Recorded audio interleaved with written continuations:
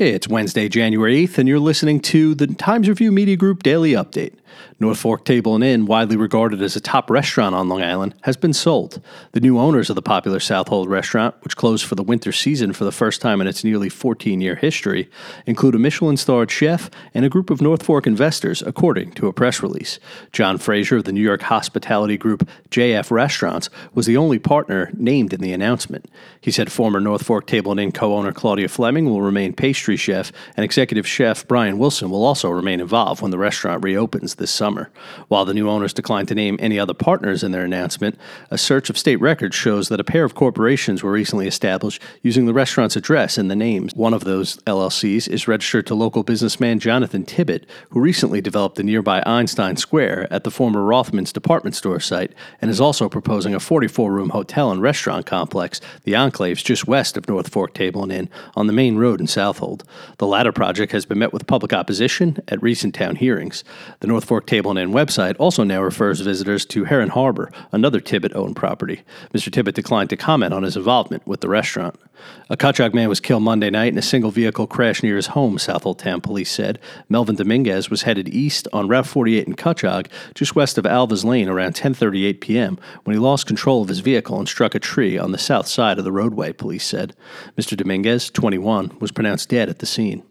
North Fork residents in the Suffolk County Water Authority's jurisdiction will see an extra $20 quarterly fee on their bills beginning this year to offset the cost of contaminant cleanup, SCWA officials said. The surcharge, approved in November, will help pay for 56 new advanced oxidation process treatment systems and 20 granular activated carbon systems, which will help remove contaminants from the water. What do you do when you're told the building you're looking to construct in the heart of Polish Town doesn't quite fit the look of the area? If you're the developers behind the proposed two-story mixed-use building on the northwest corner of Osborne Avenue and Pulaski Street, you go back to the drawing board to make it look a little bit more Polish. The applicant said last week that it has redesigned the building to better reflect the Polish heritage of that area. The proposal calls for a 4,556 square foot building on the first floor that will be for retail use and a 4,458 square foot second floor which will be residential apartments. A total of 6 apartments ranging in size from 508 to 688 square feet are proposed. Tom Kramer, the applicant's representative, presented the planning board with options for the redesigned look. The one his client preferred called for red and white shutters around the building in a flower design. No outfit created as much buzz at Sunday's Golden Globe Awards than the feathery white tuxedo worn by actor Billy Porter.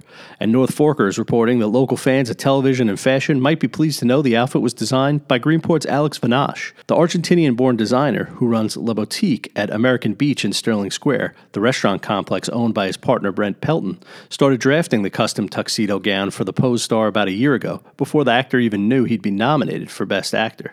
The final creation consisted of a white button-up, satin trousers, tuxedo jacket, and a dramatic train covered in white feathers and Swarovski crystals. The swan-like train was so long it needed to be carried with Porter down the red carpet.